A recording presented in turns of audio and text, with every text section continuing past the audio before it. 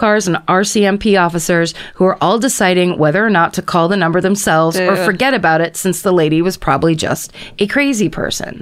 Well, they end up calling the number, and it turns out to be a, all caps, direct line to the CIA or the Secret Service. Oh my God. And then in parentheses, my mom and uncle can't decide which one. But I think, isn't Secret Service just for protection of like the president and stuff? I think no matter what my answer is, I don't know. We'll be wrong. Yeah, you're right. I'm guessing CIA. Okay.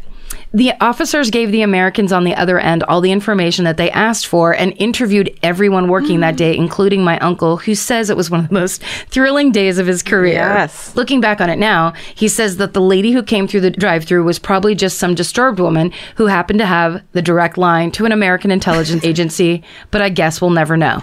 I'm sorry. Hey, guess what, Uncle? It was your experience and it's your life, but you're fucking wrong. Yeah. That's crazy. You guys, yeah. You don't understand how hard it is to get the phone number to the CIA because you're Canadian. That's right.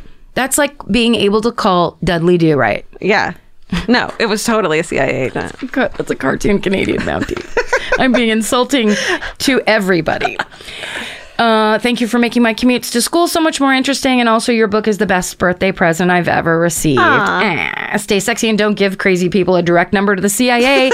She wasn't crazy, goddammit. It's the she perfect could have been cover. crazy, but she was also a CIA agent. She was absolutely a CIA agent. And maybe crazy, but that's okay. You go deep cover because you don't look like a CIA agent. You don't have slick back hair. It's not some Men in Black smart thing. thing to do to hand it to the fucking, like you're handing money and you're like, that's so CIA. Yes. It's straight out of CIA 101. And she called the number was the CIA. Yeah, what it wasn't do you the need? pizza place next door. And I love that she fucking like bombed her by getting the RCMP to fucking show up instead. Yes. So whoever's following her was like, they're on to me. That was absolutely her and them. And anyway, stay sexy and don't give credit. Oh, I already said that. Yeah. Sorry. The only thing I didn't say is the signature, which is just the letter A. Oh, she's in the CIA probably.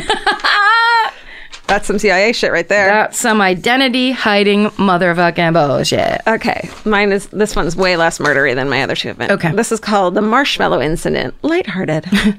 Hello! Longtime listener, first-time emailer. I'm the youngest of 4 children. We're all very close in age and a pretty physical bunch, so there are plenty of stories from my childhood that ended in the emergency room that I could tell you about, but one of the more infamous stories took place when I was only about a year old. I know the details because it has been told to me about 1,000 times. My whole family was roasting marshmallows and palling around in the front yard one summer evening.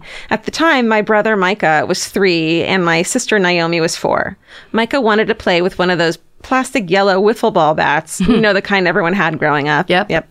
His little toddler arms couldn't handle holding the metal skewer with his marshmallow and the bat at the same time. So he put the pointy end of the skewer in his mouth to free up his arms. No. Wait, sorry, how old? 3? 3.